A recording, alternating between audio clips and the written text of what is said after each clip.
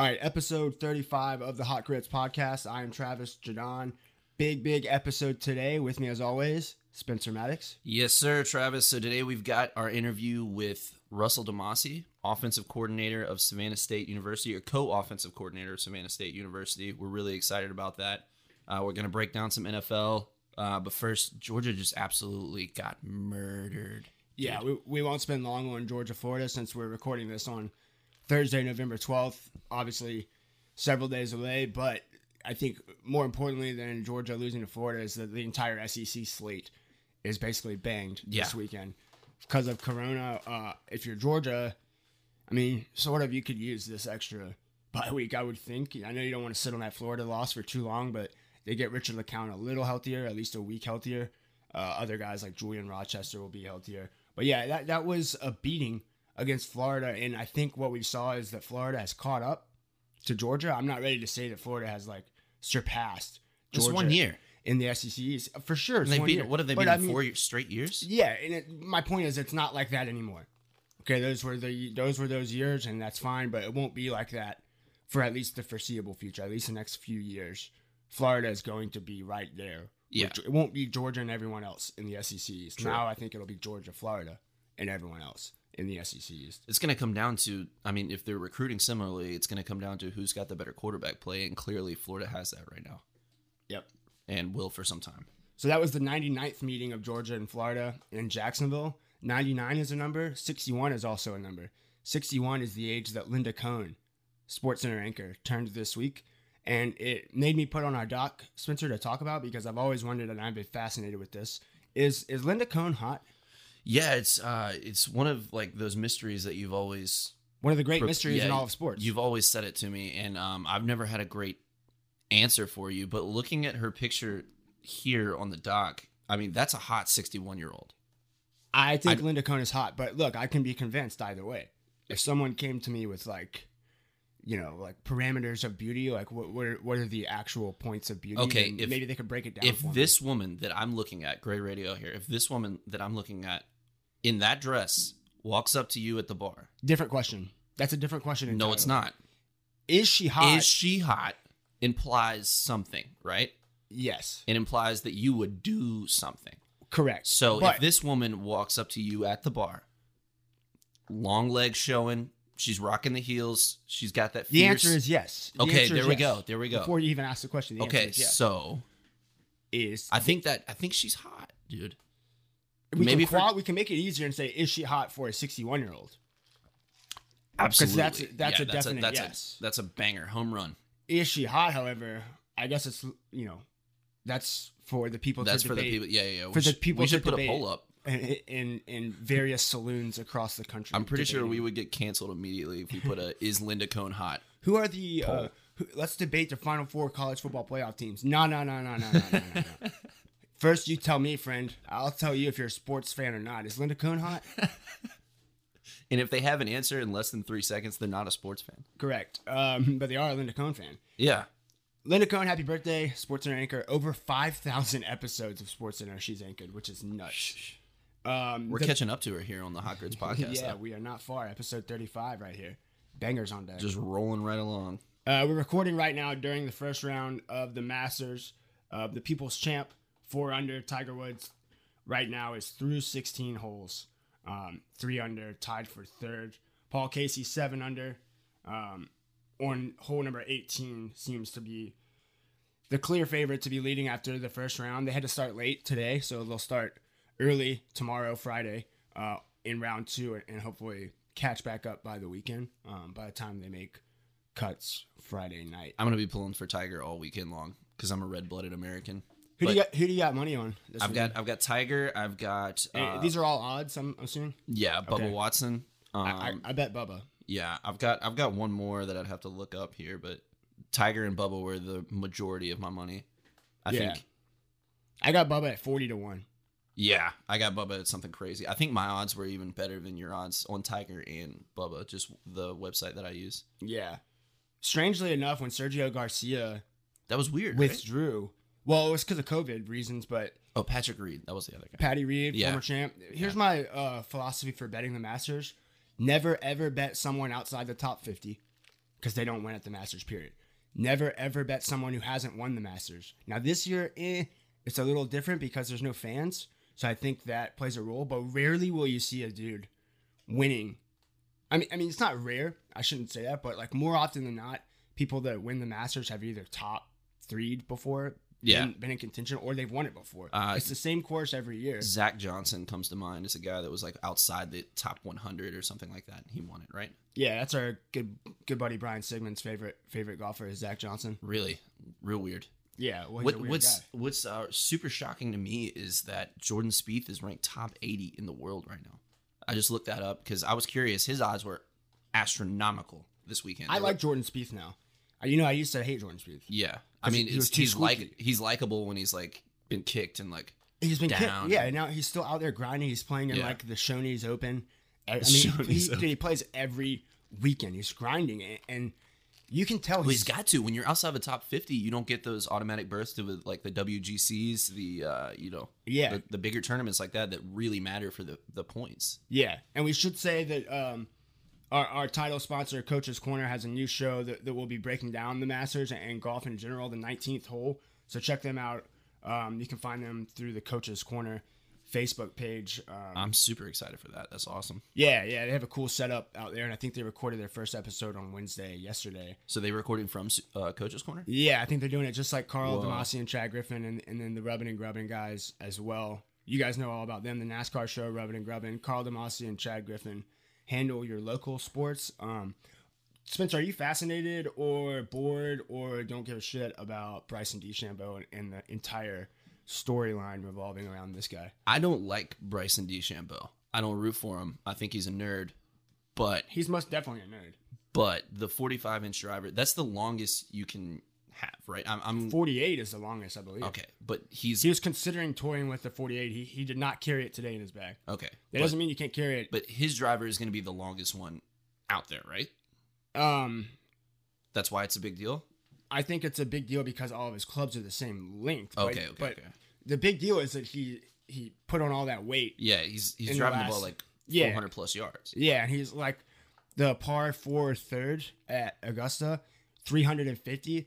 Shortest par 4 in the course. 350 is not by any means like a massive shot on the PGA Tour. But today he drove it right down the middle and was within 3 feet of driving the green. So still took par. Sheesh. Still took par because he had to wedge. Here's my take on Bryson DeChambeau, dude. He could be so cool. It could be so cool that he's got all the same length of his clubs. It could be so cool that he hits the ball 400 yards, but he wears those hats, man.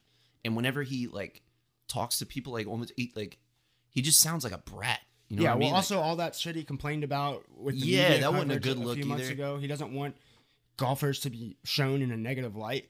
Well, dude, then don't hit bad shots. What are you talking about? It's also that he's like trying to like spread his dogma to like other players on the tour. You know what I mean? Like he's trying to get people to convert to what he's one doing. of the disciples. Yeah, he's bringing them the good news. That's weird.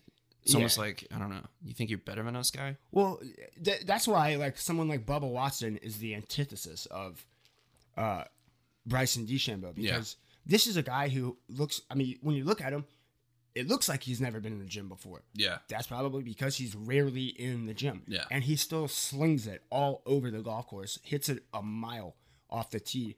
And he's more of the people's champ and the people's guy than a 2-time Masters champ, by the way, has won, I think, a dozen times on tour. A dozen tour wins, nothing to sneeze at. Yeah. Bubba Watson's my pick. And he's also just... He hasn't won in quite some time, though, right? Well, no, but he's coming off of he's coming off of back-to-back top 10 finishes. I think 4th at the Zozo. So well, I think we know who I'm going to be pulling for, though. So who's that?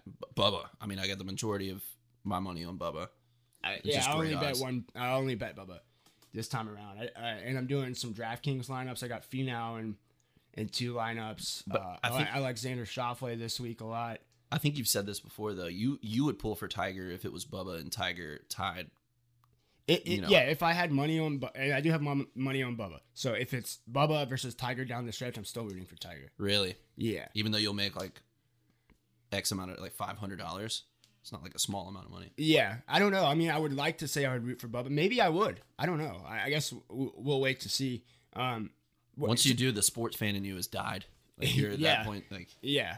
Well, I'm not sure it hasn't already begun to wither away. But one more thing on the Masters, Spinny. Are you at all interested to see what it looks like Sunday final round Masters versus the NFL?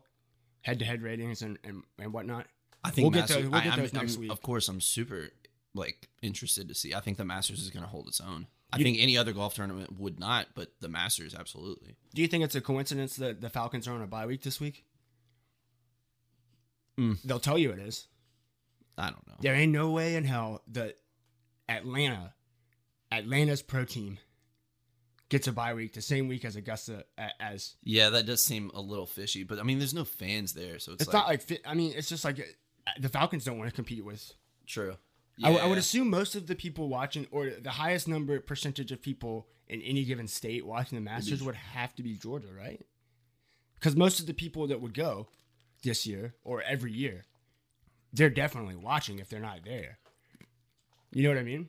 I'm not sure. I do feel for the people of Augusta, though. That's what are you doing, chewing on ice? Yeah, I was taking a little bite. Go ahead. Just a little nibble. I do feel for the people of Augusta, though. That's like their St. Pat's, or like, you know what I mean? Like that week and a half that they've got all those players in town is huge for the economy. So that really sucks.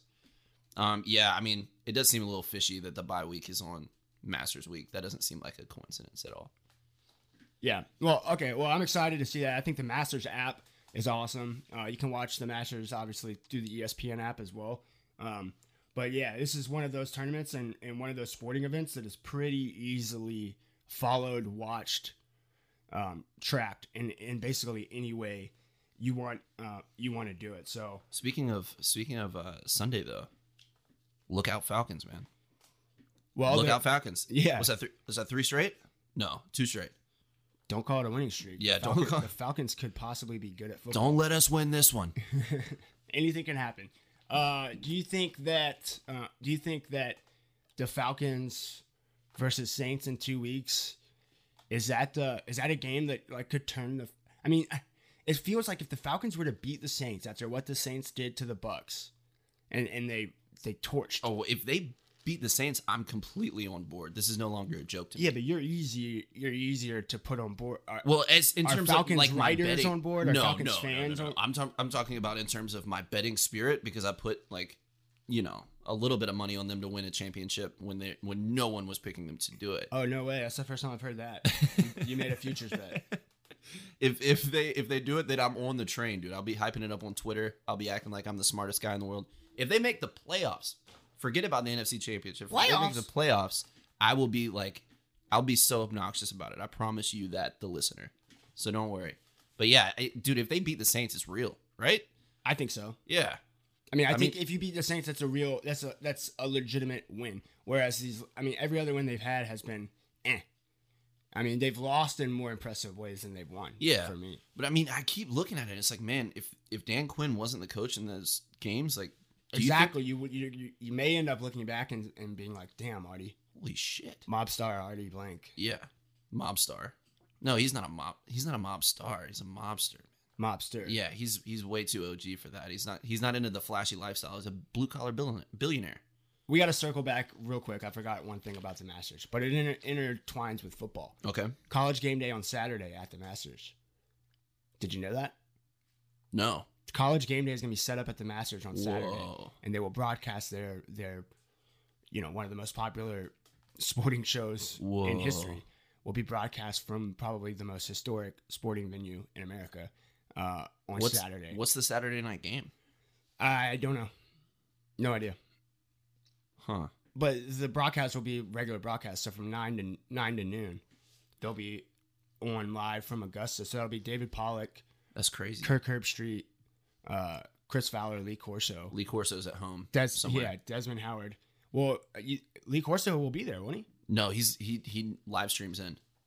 Wow. You haven't seen that? I have. He does the mascot head like at his own house. All right, so that's what I wanted to ask you. If Tiger is anywhere near contention, Lee Corso is putting on a Tiger head at some point Saturday, right? Yeah. Because what else would he do? Put on like a DeChambeau hat? Like what else? What do you call those little hats that he wears, man? I call them like the paperboy hats. The kid in the extra. Yeah, read all about it. Yeah, no. The He's not boys are putting on home one of from those. war. Nobody's putting on one of those except my dad. See, that's why I hate Bryson DeChambeau. He's got my dad wearing those hats, man. No. Yeah, he's worn one like a couple times whenever we've gone. I think he calls it his driving hat, like a driver's hat or something like that. Like someone that would drive a car? Yeah. Or like drive a golf Yeah. ball? Keep in mind, my dad's bald, so he's always looking for like dignified hats, Right. and he's an older gentleman. But Yeah. I'm not a he's fan a of this hat. dignified gentleman. Yeah, so he yeah. needs a dignified hat to go with it. Yeah, I'm not a fan of this hat. Dignified gentleman. You know who's a dignified gentleman? Who's that? Johnny Carr. John Carr Real Estate in Savannah. A dignified man that knows his stuff about houses. If you're trying to sell a house, buy a house, or just learn more about the real estate market in general, you need to call John Carr in Savannah, 912-228-0916, or visit him at 6349 Abercorn Street. You can also find him on Facebook, Instagram, and Twitter. Go like his Facebook page, John Carr Real Estate. That's the best place to kind of see what John's been up to. And basically what John's always up to is selling houses for people in the Savannah area. So check him out today. Spencer, we talked last week about Tony La Russa, and I think we might have been a little ahead of the curve because we talked about how it was ridiculous for the White Sox to sign Tony La Russa as their manager because he was 7 years old. We did not touch on his DUI a long time ago because I had it on the dock too, because I just didn't feel like it was really all that relevant, but boy, was I wrong. Yeah. Because turns out it's a bit of a thing with Tony La Russa, and when you look at Tony La Russa, he looks like the kind of guy that would say, hey, do you know who I am, when he gets pulled over for a DUI. Dude, is it funny or sad when a 70-year-old gets a DUI? It's like, what are you gonna do, man? Like, you gonna throw that guy in jail? You know what I mean? That was the first question that popped into my head. Is this funny or sad? Well, if you ask Tony La Russa, he would tell you, hey, do you know who I am? I'm a baseball guy. And that's what he said. And he told the cops that you're trying to embarrass me. And, you know, it was the cop's fault for making him drink and then making him making him get behind the wheel of a car. Right, yeah. And that is squarely on the cops. So be better cops that arrested Tony La Russa for a DUI. So did you watch the video or did you see the quotes? No, I just read the quotes. I did not really... The quotes were enough for me. Yeah. I could pretty much picture what this video would look like. Here's the thing. The White Sox have not fired Tony La Russa. They just hired him. It was like a week in. They knew this when they hired him. And now look, they hired him as a consultant to the team a year ago. Yeah. And they knew about the DUIs then. Wait, he just keeps getting them? He's had two, but the second one did not come to light until after they hired him. Oh, okay. So for a year, it was kept under wraps. I was cracking up because I thought he got hired and then got a DUI like that week. I was picturing him celebrating the hiring, and he's like, he stumbles out to his car. He's got all his White Sox gears on. He's got a Timmy Anderson jersey, and he drives home. And the cop pulls him over. Got to be a Timmy Anderson jersey. Yeah. Also in baseball news, and then we'll move on. Your boy Kevin Cash won the AL Manager of the Year award. Yeah, I mean, it would have been an absolute robbery if he didn't. But there's just something funny about that. The biggest question of the entire season was that what came in the middle innings of the final game of the season. Yeah, and it came because of the move that the AL Manager of the Year made. Yeah, that's wild. And baseball. We're NBA guys are kind of desensitized to this at this point because. Like Dwayne Casey, I think it was like 2 or 3 years ago. It was before Kawhi was in a Raptors uniform. Dwayne Casey won Coach of the Year and got fired that year. You remember that? Mm-hmm. Yeah. So now I know those Coach of the Year awards mean absolutely nothing. Yeah, I mean jack. Yeah.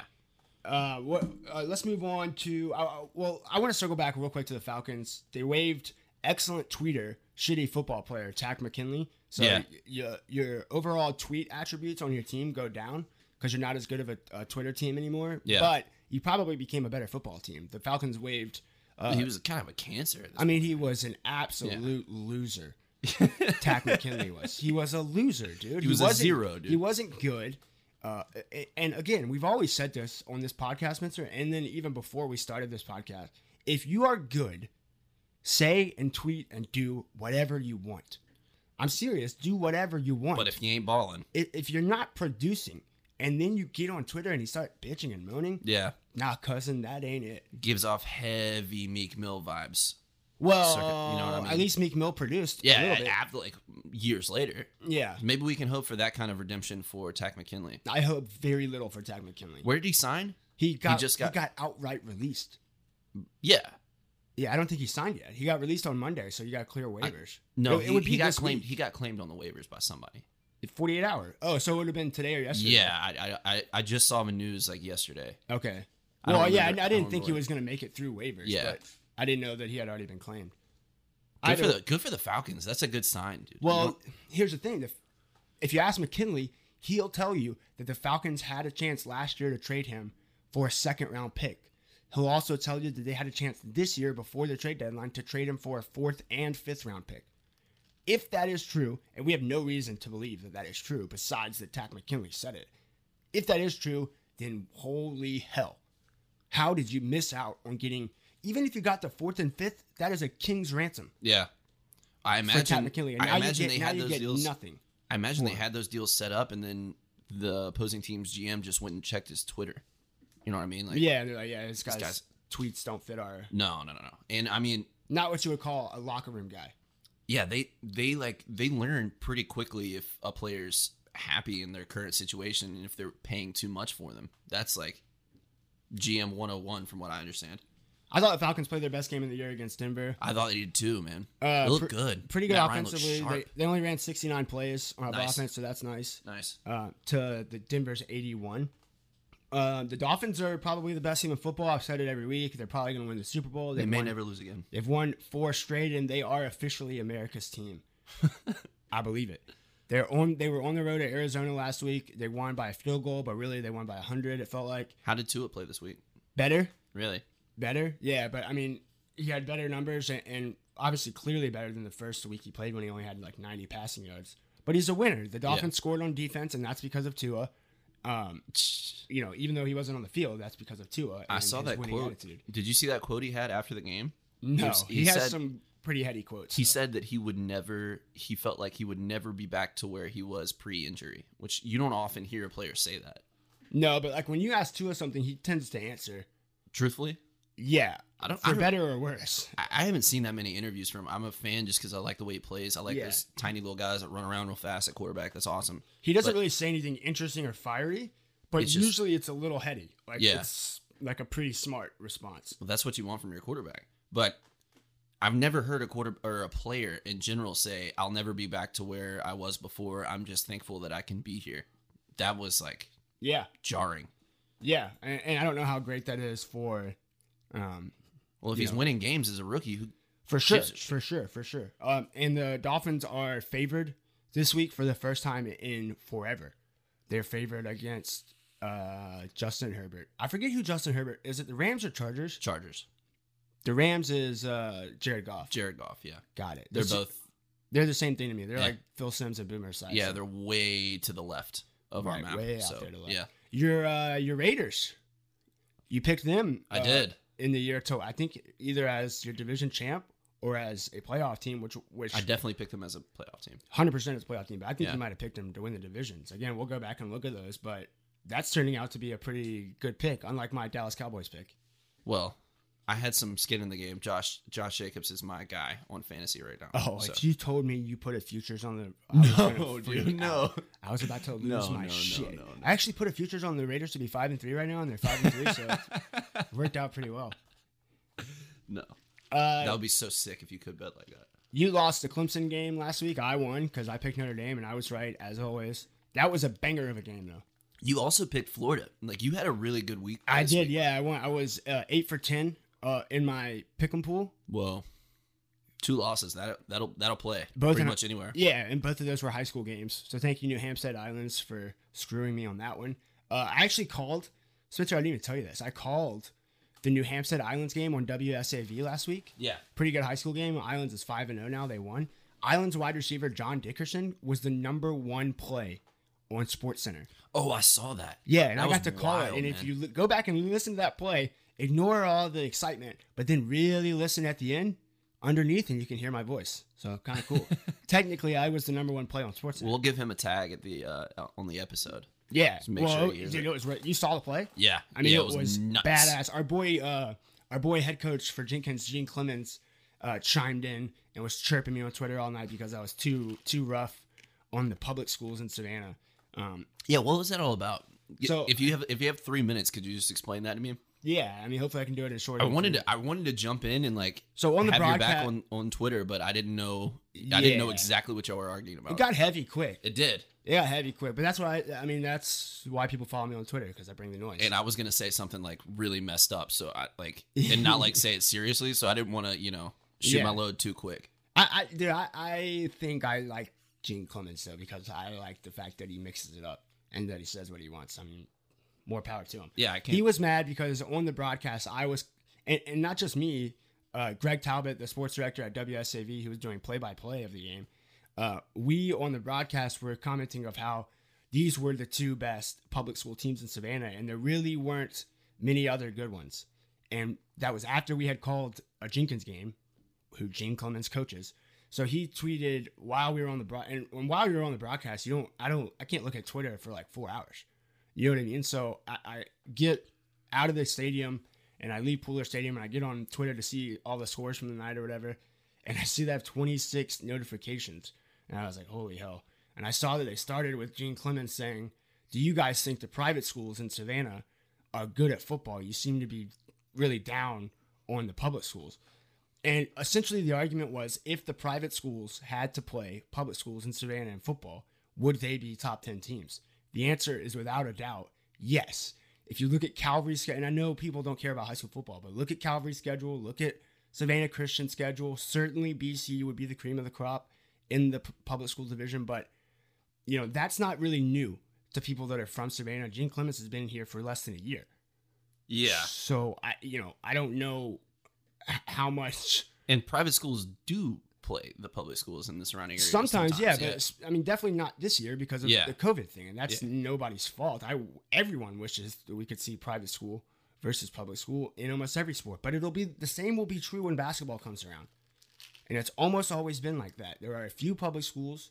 There are 2 or 3 public schools every year that are good at football, and then there's usually one that pops up for 1 year. Yeah, football. The rest are shitty. Okay, in basketball, it's almost the same thing in private school. There's 1 or 2 that are decent, that are pretty good. Then one team pops up and has a good year. The rest are shitty. Yeah. And usually in public school basketball, the worst team is usually a pretty solid team. Yeah. More often than not in Savannah. That's the way it's always been. And so, but yeah, I felt like I had to explain it. Then Clemens basically just kept responding to everything I said and said, you still didn't answer the question. And I finally asked him, I was like, Gene, you have my number. I can't keep guessing what question. I'm answering a lot of questions. Yeah. I guess I haven't answered the correct question yet. Well, was he implying that there was he wasn't implying that there was like a racial element to it, was it? Was he? No, I don't think so. It was just public versus private. Yeah, I don't think so. And then there were people, which if you've lived in the city long enough to know, that the private schools go out there and regardless of class size, they put on a good product usually. Yeah, and there were people relatively chirping that public school kids get recruited and basically brought in to these private schools, and the private schools don't develop them on their own. And my answer to that is so. Duh. So what you're saying is that the private schools have better players, so then you're proving my point. So the public school kids transfer to other public schools all the time. All the time, especially in basketball, and no one says a word about that. But and which is supposed to be illegal, right? Like that's not supposed to go on like that. Yeah, but I mean, we don't have nearly enough time to be talking about the ins and outs of the GHSA and how selective and ass backwards that organization is. Did I just say that? Ass backwards. Yeah, I guess I did just say it. It is an expletive show. They're ass backwards. Explicit show. Did I say that right? Yeah. All right, one more thing, Spencer, and then we can wrap it up, and we'll get you guys to our interview with Russell DeMasi. This is a really awesome interview. Spencer starts with a banger of a question to Russell and really gets us rolling from there. Did you see that Deion Sanders, now the head coach at Jackson State, historic black college and university, HBCU, there we go, gets his first 4-star recruit to come into Jackson State, gets his first 4-star commitment. I believe the first 4-star commitment in Jackson State program history since they started doing the stars almost 20 years ago now. It's crazy. It's almost been 20 years of the star rankings. And it was Deion Sanders' son. Yeah. Who was the 4-star. So that doesn't count, bro. I mean, doesn't it though? Like if you get one of those guys away. It's his son. Of is course, soon he's to coming follow, to play though. for Deion Yeah, Sanders. yeah. I mean, that's not shocking, but it's still a big deal. Go though, get right? another 4-star recruit, and don't let it be your nephew. Well, I mean, it's not like I didn't see like a press release where he was like, "I'm the greatest recruiter of all time" or some, Yeah, probably, well, you must not have gotten Or the press release. Well, I mean, it's Deion. Of course he's gonna brag. Have you seen him He's on had Barstool a at all? dude. I was about to say he's had a good couple months. Do you man. like him on Barstool? Not really. Neither do I. But But I like Deion Sanders, and I like Barstool. he got hired by Barstool, which is dope. And then he gets hired as a head coach. I'm wondering how that's going to work out. Is he just going to like do Barstool in his offseason? Like, what's his deal? Yeah, they'll work around him. I mean, the NFL season will presumably be completely done. I don't know if Jackson State is playing in the spring or not. Guys like Vince Carter have played in the league and also done ESPN for some time. Like, that's not like too far out there. But I don't know. It's just weird to me that somebody can manage two like really stressful jobs like that. I don't know. Yeah, it'll be interesting to see, but I'm not giving him credit for turning a 4-star quarterback to Jackson State when the 4-star quarterback is your son. You can send him to his room if he says no. You don't think? Yeah, I know that's funny. You don't think like a 3-star that would go ride the bench on Clemson will instead choose to go play for Deion Sanders? I do think that. You know what I mean? I do think that'll happen at some point. They're going to be a good team in their division. Yeah. Like, if you get a name like that, that's like everybody knows them. We could see them on the schedule with Savannah State at some point. And we talk a little bit we're about gonna that have with we're gonna have our body paint on, dude, in the stands. Yeah, we are Savannah State fans Yeah, now, diehard Savannah State fans. Russell turned us. Yeah, I was already sort of a fan because I love they like turned it. I mean, last year they were so much better than they've ever been before. It's nuts. I mean, it's nuts. Savannah State has been a laughing stock, and last year they were kicking the shit out of people, up and down. Savannah State's been a laughing stock for my entire life, for the most part. I don't remember a year where they were over 500. But hopefully Savannah will respond, and if they keep winning, yeah. And if I know Savannah, if you win, no matter who you are, they will support you. Yeah, at some point. point. They will not support. They, no matter what, they will not support losing. Period. No. And that's just the way it goes. Let's end with this. R.I.P. Alex Trebek, who is the greatest game show host of all time. You see what I did there? Yeah. Nice. Alex Trebek died early last week, and people were pouring, old videos and old clips of Trebek. My favorite old Trebek clip is he has 3 people on the panel, and he's asking them. These are NFL questions, football questions. And the questions are really easy if you're a football fan. And the $100 question all the way down to the $1,000 question, they didn't get any of them right. Not one of them. And Trebek was like, you guys aren't football fans, are you? One of them was like, when a punt is kicked, the receiver can call for this in order to not be touched by the defensive team. And he's like, what is a fair catch?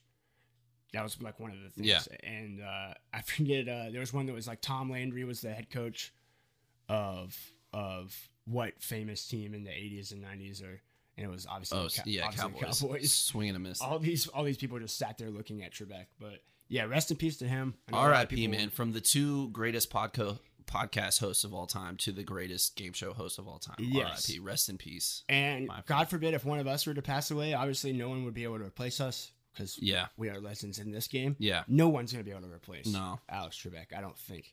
If they try something like Drew Carey, I'm going to be pissed. He's not Bob Barker, bro. He's not, and that's the thing. He's not Bob Barker. No, he's not Bob Barker. No, you got to automate him. Just like put a, what do they call him now? Wait, how far would you put Alex Trebek and Bob Barker? You would consider them light years apart? They're pretty. As far as host rankings? Yeah, I mean, Alex Trebek has the length of time. He spanned like several eras. Is Bob Barker Mount Rushmore? Yeah, for sure. Yeah, but he's like Bob Barker, Alex Trebek, okay, Steve Harvey, Family Feud. I think has to be there at this point. Yeah, he's put in the time. 4th slot. Ooh, Regis Philbin. Yeah, it's definitely Regis. Who That's Wants to Be a pretty Millionaire? Good Mount Rushmore. But that it wasn't Regis's fault that Who Wants to Be a Millionaire fell off. That just like. No. That wasn't the same, Yeah, I'm not putting that. Wasn't the same product. Footstep or doorstep. What else? Anything else? That show was a banger for 20 years, though. That was a good-ass show. No, I'm good there, man. All right, follow us on Twitter at Podcast Grits. Follow me at Jadon Sports. Please, if you're listening to this, go to Apple Podcasts or Spotify. Spotify, you want to click that follow button at the top. Apple Podcasts, you want to click subscribe right away and then scroll immediately down to the bottom.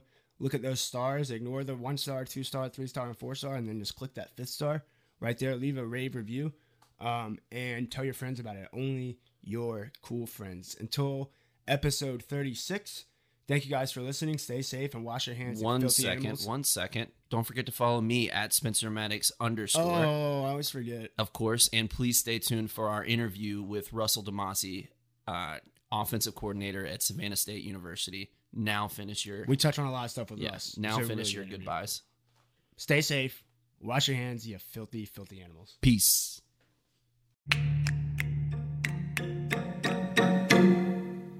All right, it's football season now, Spencer. No more basketball, no more baseball. So if you're in Savannah, that means one thing and one place. Coach's Corner on Victory Drive. That's right, Trav. So after you watch the Falcons break your heart, you can have a few, one or two beers, come back the next day, get your breakfast as well, because they got breakfast now, don't they? Monday through Friday, 6 a.m. to 10:30 a.m. Check them out now. 3016 East Victory Drive or 912-352-2933. You can like them on Twitter, Facebook, and Instagram. And if you go, tell them the Hot Grits Podcast sent you.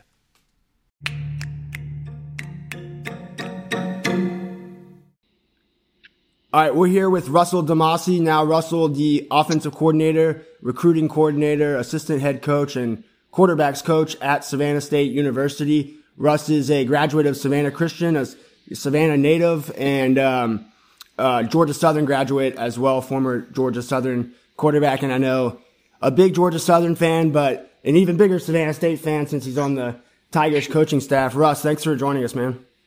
Hey, appreciate you guys having me. It's always good to come on and talk some Tiger football, man. Yeah, Russ, what's going on, man? Hey, Spencer, good to hear from you too, man. Been a while. Yeah, it has. So we did our research, Russ, and it turns out in high school, you said once during an interview that Madden helps you with reading defenses and understanding defenses. That's still the case now. Oh, here we go. Yeah, I'm never going to live that one down, am I? And actually, it was my dad that said it. My dad did an interview when I got some Player of the Week award in football, and he goes, you know what? Video games has really helped him out, no matter what video games was. It's helped him read defenses, helped him in basketball, understanding the game.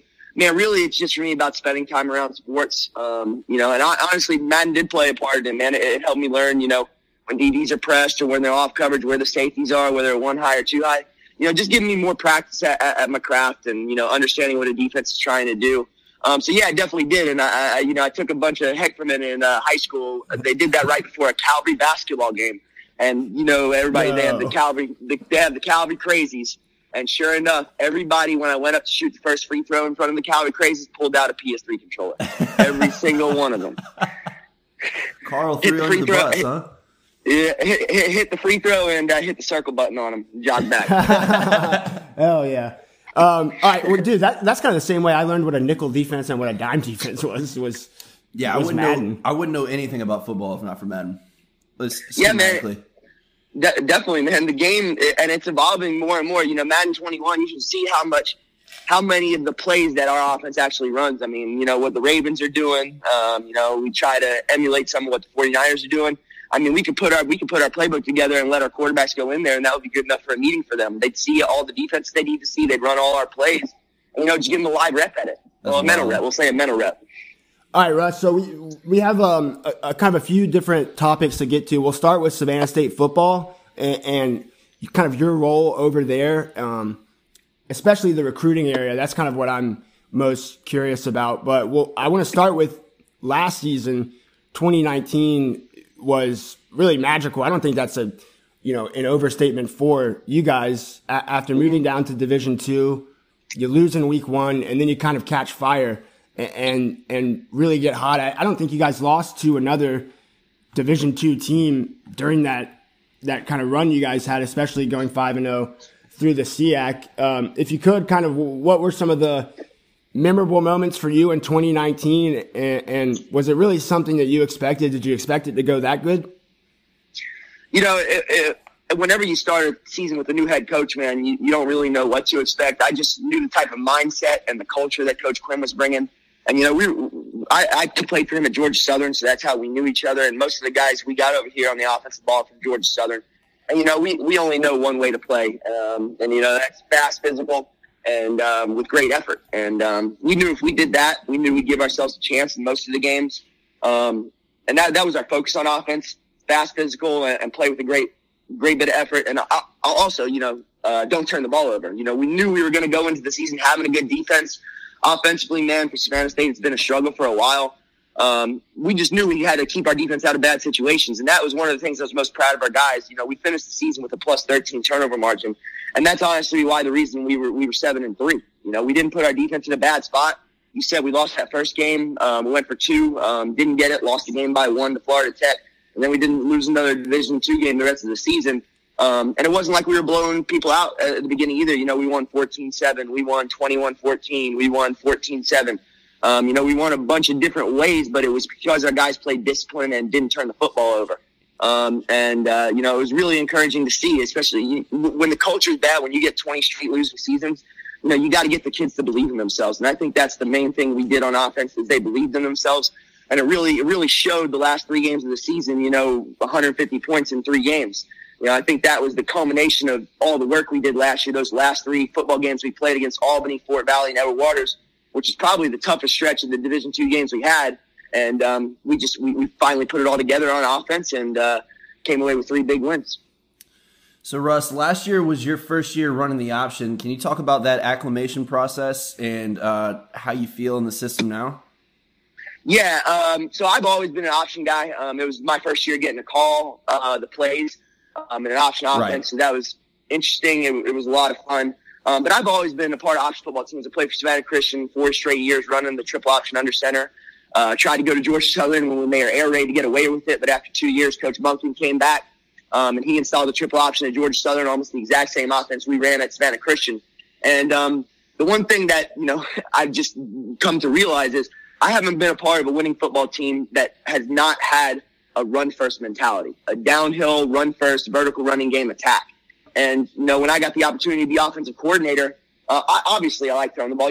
I'm a quarterback. I mean, I love slinging the ball around. But it was what gave our guys what put our guys in the best position to win, what gave us the best chance to win as a team. And after looking at it with Coach Quinn, it was obvious that the spread triple, the gun triple that Fritz used at Georgia Southern was going to be what we went with, and it paid off. Man, our guys really bought in. And I told Coach Quinn from the start, this is a new system for these guys. It's not going to happen right away, and it sure didn't. I told them those first couple of games, we got to get reps to be good at this stuff, because option offense, you talk about the defense has got to be disciplined. Well, for us to be successful in option offense, we have to be disciplined.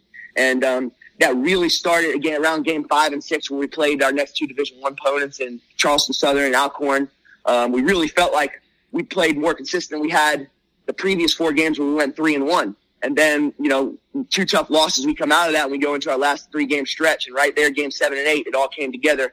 And the guys just did a great job and, kept with it and didn't get discouraged. And, man, it was a lot of fun. We like to tell our guys we want it to be a track meet, man. We want a track meet. We're playing against the other team. We want to run up and down the field with them, whether that be in our option game or in our passing attack. We want to be explosive. And that's what we started to be towards the end of the season. And that's what we're trying to build on now with all these practices during the fall. Is we became consistent. We have to keep on working at being consistent, but now we've got to find a way to be explosive and take the game over. Yeah, for me, that was my major takeaway from you guys last year. It's not your grandpa's option offense. It's not like you guys have the ability to do that, the ground and pound and time of possession, but you guys were seemingly almost always trying to either scheme up or set up a big play later on in the drive. So that's what I took away from that offense, at least in year 1. Russ, I want to take you back to December 2018 when Coach Rayburn, the previous coach, was let go in December.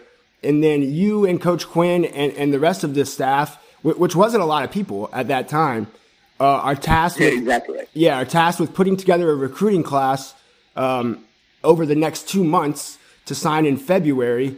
And then Coach Quinn is given the full-time job in March. So I guess I wanted to ask you kind of twofold. First, was it ever a thought in your mind that you would be leaving when Coach Rayburn left during those kind of 3 months where Coach Quinn was an interim? And what was it like trying to piece together that first recruiting class under Coach Quinn? Man, I'll answer your first question about with Coach Rayburn. Anytime the head coach loses his job, you're worried about your job security. That happened on a Friday. I remember it vividly. It happened on a Friday, end of December, before Christmas break, probably 3 or 4 days, and we were all kind of shocked. We'd been having some success. I wouldn't say it was the best in the world at Savannah State, but we were creating I think a competitive culture, and our guys were starting to buy in, and Coach Rayburn got let go, and that happens, and then Coach Quinn took over. I knew right when Coach Quinn took over, he's the kind of guy I want to work for. And immediately when he became the interim, I started putting in his ear, hey, man, I want to stay with you. I want to work with you. I want to coach for you. Because I played for the guy, and I know the guy cares about his players. And when the head coach cares about his players, man, it makes the assistants' jobs a lot easier because you can coach and be tough on kids, and the head coach has your back. And he's always gonna take your side first. But ultimately, if it's not benefiting the kid, he's going to get that fixed and get it right. So I knew right from them I wanted to coach for Coach Quinn. Like you said, it took 3 months before he became the interim. But before he got the interim tag removed, we had to go together and put a recruiting class together, man. And it was only me, him, and 2 defensive guys. I was the only guy on the offensive side of the ball because the other guys had left and went with Coach Rayburn. Coach Reichel had taken the job down in South Florida. So it was me, Coach Quinn, Coach Sims, and then another DB coach. And it was just the 4 of us trying to put together a recruiting class. And man, when I tell you that was the roughest recruiting season I had that January, I'm not exaggerating, man. I was up at 4 a.m. We don't really get hotels here to go stay in. So I was up at 4 a.m., leaving Savannah by 4:30, getting to a school 3 hours away where I needed to be by 7:30 a.m., and then making my rounds to 6 schools, getting back to Savannah by 9 o'clock. It was rough, and especially with 4 people, you don't get to cover the area you really want to. But what Coach Quinn did is he drew a circle, and he says this all the time, 200-mile radius circle map around Savannah, and we got to make that state of Savannah. We got to win the kids in that area. And the coaches we had in that 2019 class made sure of that, and we signed 32 guys, and I think 13 of them were from the 912 area. I don't think you can put together a much better class with 4 people, and it was really exciting to see on signing day. I really think that played into Coach Quinn getting the job. He was the interim tag was removed less than a month later, so I really believe it had something to do with him getting that full-time job.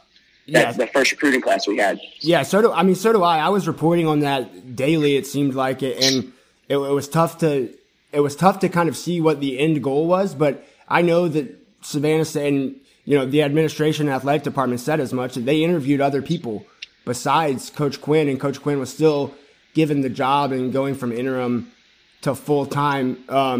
Just to move into recruiting, Russ, was that something that you had to answer a lot on the recruiting trail early? Was Coach Quinn's status as interim prior to him being made full-time coach? Were guys worried about that? I think it was definitely a number one question, man. And you'll hear it a lot in recruiting, Don't go to where a coach is. Go to where you feel comfortable at. Go to the school you feel comfortable at. Thank you. It's got to be that way because, coaches can be let go. They can be fired. They can get in trouble and be gone from that school. They might not be there for the 4 to 5 years a student is here. You've got to come to a place you fall in love with the campus. You fall in love with the environment. They have the right major that you want. And then most importantly, you get along with the guys on the team because ultimately, you spend 4 hours, 3 hours a day with the coaches 4 days a week. What are you doing with the rest of your time? You're hanging out with the other guys on the team because those are the guys you associate with. You can't be miserable outside of the football field and think that you're going to have a positive experience. So we tell our guys, you got to commit to the school, you got to commit to the program, commit to the major, and commit to the other guys on the team before you commit to a coach. And then I think, on the flip side, once the kids feel like you're there for them, they're going to buy in and they're going to do it. Regardless of if you get another job, you get fired, that won't matter to them as long as the kids know you have their best interest at hand. So yes, definitely that was the top question we received, but we were hopeful and we really thought Coach Quinn was going to get the job, and it turned out to be true.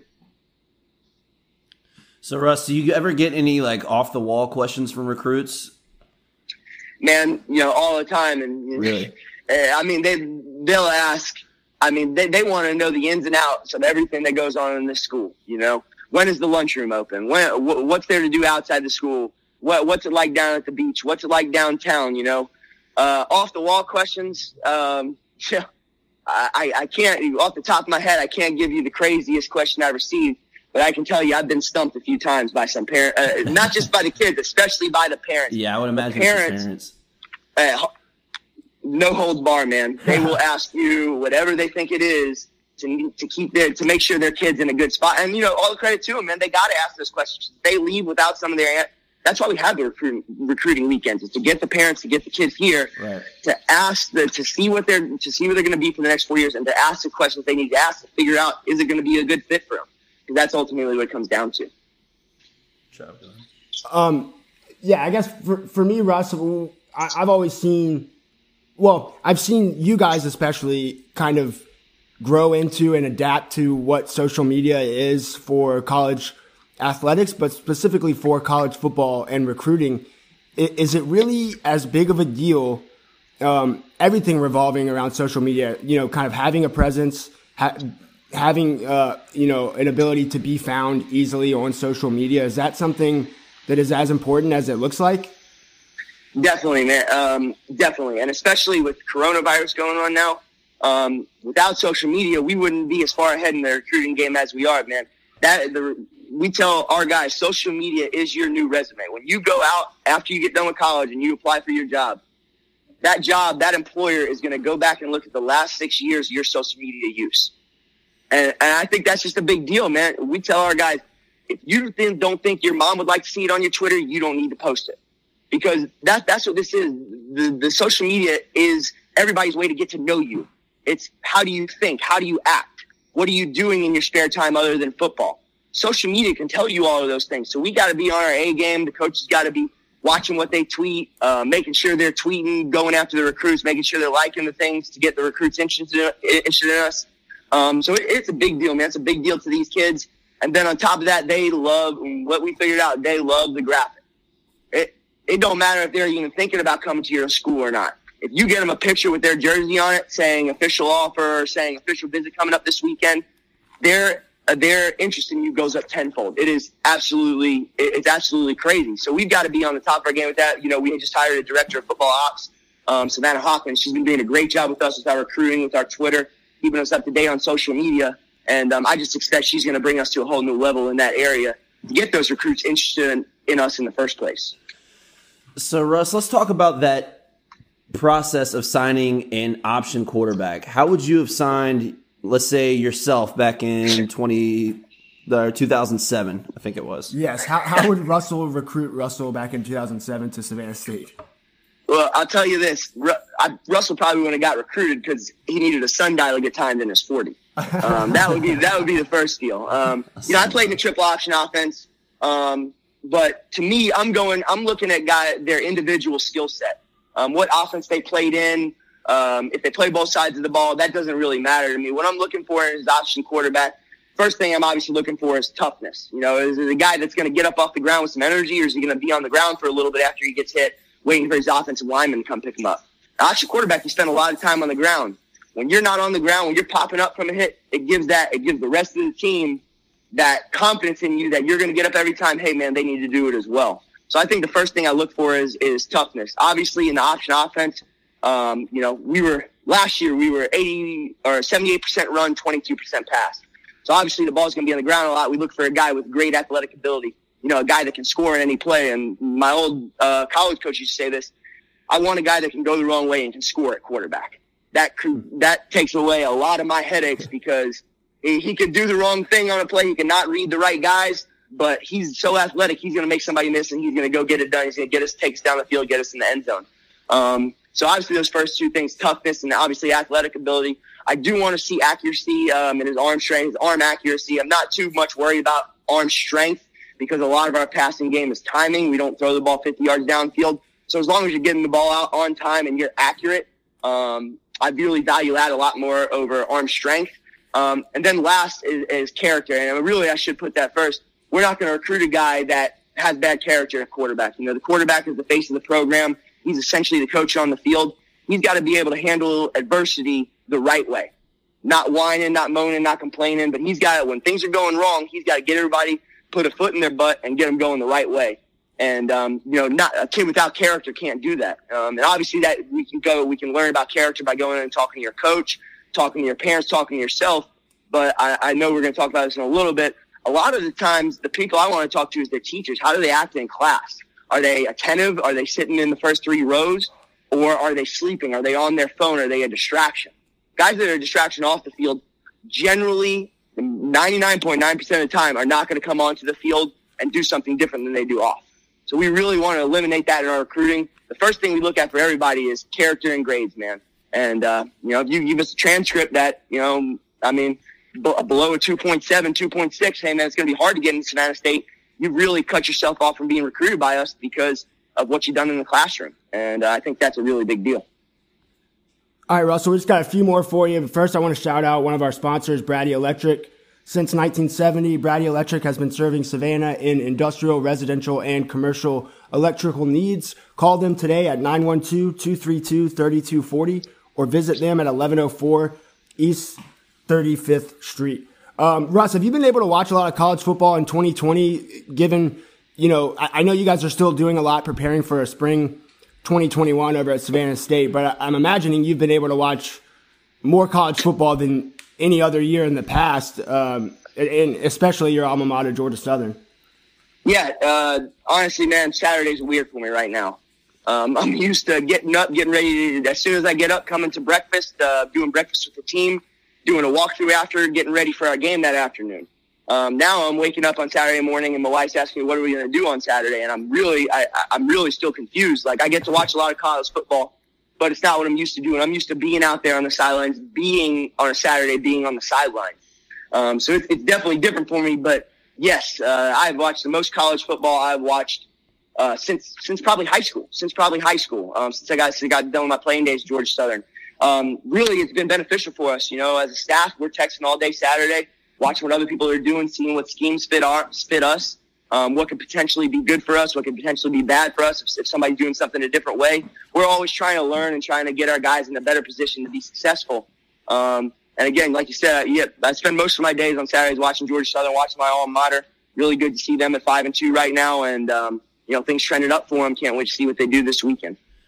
So, Russ, do y'all have any kind of practice right now, or are you meeting regularly with the players? Okay. Yeah, so we are actually in a spring fall ball right now. We get 15 practices just like we would if we were doing spring ball. Gotcha. We started 3 weeks ago. This is our 4th week, so we just got finished with our 10th practice this morning. Got 2 more this week, and then the last 3 next week before our kids leave for Thanksgiving break. But it's just good to get back out there in the field, man, and play football, man. That's what our guys love. They're obviously here to get their degree and then play football, but man, they're eager to get out there. And those first 6 weeks we were just working out, it was tough to keep those guys engaged. Now that we're back out there on the football field, being able to practice, being able to hit, being able to, actually compete, we see a lot more happy faces around campus, man. And it's just really exciting to be out there and get better and continue to grow. Cause that's what we don't get the opportunity to go and compete against somebody else. We have to compete against ourselves every day. And if we can get better every day doing that, I have no doubt in my mind that when we actually get to the competition point that we'll be ready. So I wanted to ask you, I've been wondering about this in every sport. What's it like with the day-to-day COVID restrictions that you guys have to deal with? Do you find yourself end up being like COVID police for the players? How engaged are you in that process? Because it's got to be tough. No. We have to be the voice of reason with that. Because naturally 18 through 22-year-olds, they're not going to do everything that CDC or the guidelines that we're being asked to follow. Yeah. They're going to forget here and there. They're going to forget their mask. They're going to forget we need social distance, be 6 feet apart during meetings. So we have to stay on top of that, and we have to make sure everybody's staying as safe as possible, because that's ultimately what it's about. Is we've got to keep our players safe and healthy. And so you got these guys. Do you have these guys working out in masks? No, we have a 6 feet policy within the weight room. I'm actually not allowed in the weight room, so that would be our strength and conditioning trainer that would have to answer that question. I haven't been in the weight room all semester because of that. So I haven't seen any pictures or anything like that. I know they've got a 6 feet distance. Up until 3 weeks ago, we were actually only allowed to have 20 people in a 100-person weight room at a time. Wow. It was recently bumped up to 32 people, I think, probably 2 weeks ago. But it's going to continually be small pods of groups working together, not all of the football team together at the same point other than at practice, which is very different for us because we're used to having our team together at everything we do, man, everything we do. So this is a little bit different. It's a lot more logistically challenging too. You know, I can't just have one meeting with my position groups. I have to have 2 to 3 now to fit in the office that we're in to make sure we're socially distanced. We need to clean the offices after everybody leaves before the next group's in. We have to wipe down everything that we used, everything that the players touched. I mean, we have to be the COVID police right now, and it's what we signed up for. We know that's our job, and you know, we're not complaining about it. And we're just going to keep on trying to do the best job we can do and keep our guys safe. All right, Russ, just a couple more minutes with you if you have time. Yeah. For you, you started at Savannah State in 2015, and you worked your way. I mean, anyone that looks at kind of how you've advanced through, you know, the coaching staff, just working your way up through different titles, to now you're the assistant head coach and recruiting coordinator, co-offensive coordinator. Is it your goal to one day be the head coach of a college football program, or do you have sort of other career aspirations? Have you thought that far down the line? You know, I think it's always been my goal to be a head coach. And that just comes from my dad, seeing him on the sidelines growing up. He was a high school head football coach. And I wanted to be a high school head football coach originally. What drew me to the college game actually is what you guys talked about earlier, is recruiting. I thought it was really cool that college coaches got to recruit and pick the players they wanted to play for them. And that's what actually pushed me into college. And then, as you say, I think definitely one day I want to be head coach, but I'm taking it one day at a time. I try and do the best job possible each and every day that I'm here. And I think the people that I've worked for have seen that and have rewarded me, you know, with different titles and different responsibilities. And I just want to keep making them proud and doing things the right way for them because, you know, they obviously saw something in me with the way I was working and that this is the way things should be. And like I said, I just got the assistant head coach title 2 weeks ago. I'm very grateful to Coach Quinn for, you know, giving me the respect of that title. And I just want to make sure I do all the work necessary that comes with that job. And hopefully one day it'll keep leading to bigger opportunities. But for right now, man, I'm happy to be at Savannah State. And I love what I'm doing. I love working with this offense and I love working with the coaching staff. Russ, we can't let you go without asking at least 1 or 2 questions about your pops, Carl DeMasi, sort of a local sports legend. And you said that he was the one that kind of, you know, whether he knew it or not, was kind of showing you what being a head coach was like. But do you ever stop and think how crazy your dad is and how much he grinds, given that he's coached like every sport, male and female? It seems like he's coached at every school, at least in Savannah, maybe even in the United States. Is that something that you still look at? Because I know I still look at the way your dad goes about things and the way he grinds and everything he does, and it is sort of motivational. Is that something you still look at and kind of are surprised by? Yeah, no question. Like you said, surprised. I don't know how he does it.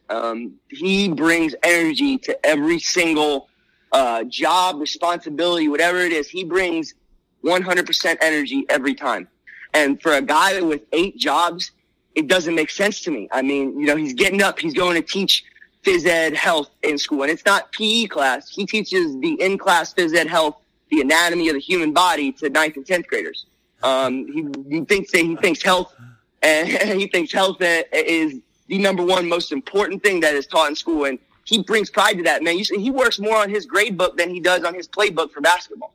I mean, he takes super pride in teaching, and he's a teacher first, a coach second. There's no question about that. He's made that clear from day one since he's been in Savannah. And then, like I said, the basketball, the girls softball, the girls soccer. You know, he does in-house school suspension. On Saturdays, he does a Facebook Live show. On Wednesdays, he does a Facebook Live show. On Sundays, he does some other show. He's up till he's out of the house at 6. He's back home at 7, and he's up till 12 working on his 3 radio shows. I don't know how he does it, but I try to emulate it, and that's really all I can do. And I can't ask for a better role model. And, you know, you can see by the way when a player that has played for him comes back and sees him and talks to him how much respect they have for him. Maybe at the time the kid didn't show as much respect, but once they get done, they all seem to understand what he was trying to do for them and what he was trying to instill in them.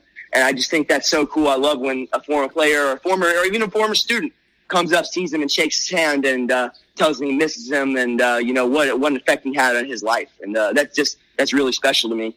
And I appreciate him for showing me that. Yeah, Carl gets after it. He's done a lot for us, too. Now we just got to teach him how to say words like Aquinas and other stuff like that. When he first introduced the show, Russ, he called me Steven Maddox.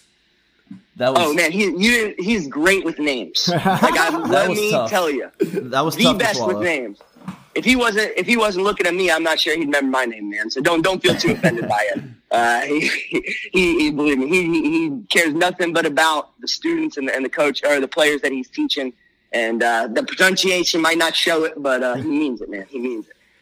All right, Russ. Well, that's all we got for you. I wanted to let you kind of tell people what's coming next for Savannah State, and then let them know how they can follow you guys, especially on Twitter. Yeah, so we're finishing up spring, fall football next Thursday. Obviously, it's a closed scrimmage because of COVID regulations. Right after that, our guys leave and they're off for Christmas break. Their Thanksgiving break is going into Christmas break, so they won't be coming back on campus. Next time they'll be back on campus is January 13th, and then we'll get into our next phase of recruiting and weightlifting. And, the plan is right now the SEAC just said that schools within the conference can play games and they won't be sponsoring a championship. So hopefully here shortly we'll be talking about scrimmages or other games we'll be able to play. We don't have any set in stone yet, but we're trying to find ways for our guys to compete. That's the biggest thing, man. A year out of competition for our guys that, a lot of other people are getting to compete. We've got to find a way to get them that opportunity, and that's what we're going to try and do. And hopefully that'll be sometime February, March next spring, and hopefully we'll get a bunch of practice in and then get ready to play next fall, man, get back into the swing of things and back into the normal way of life and the real football season. But we're just really proud of our guys, man, the way they've handled themselves throughout this pandemic back on campus without a lot of motivation, staying locked in, staying focused, and getting better. And really looking forward to competing with them as soon as we get that opportunity. All right, awesome, Russ. Well, yeah, we're wishing you guys luck. We expect some free swag and some Savannah State swag this spring so we can come out and support you guys. Come on by, man. Coach Quinn is the shirt master. He's got some shirts for you guys with your name on. Yeah, we've decided we're going to be diehard Savannah State guys. You should have been that way anyway. You're from Savannah, aren't you? Yeah, that's true. That's my bad for not jumping on the train sooner. You ousted yourself there. Hey, man, that's what we're trying to do, man. We're trying to get all of Savannah interested in it, and you guys have me on. That's even going to add to it, so I appreciate you guys more than you know. Awesome, Russ. Well, hey, we'll talk soon, bud. Thanks for coming on the show, have a great night. Russ. I'll see you on the golf course here soon, Travis. Yeah, man. All right.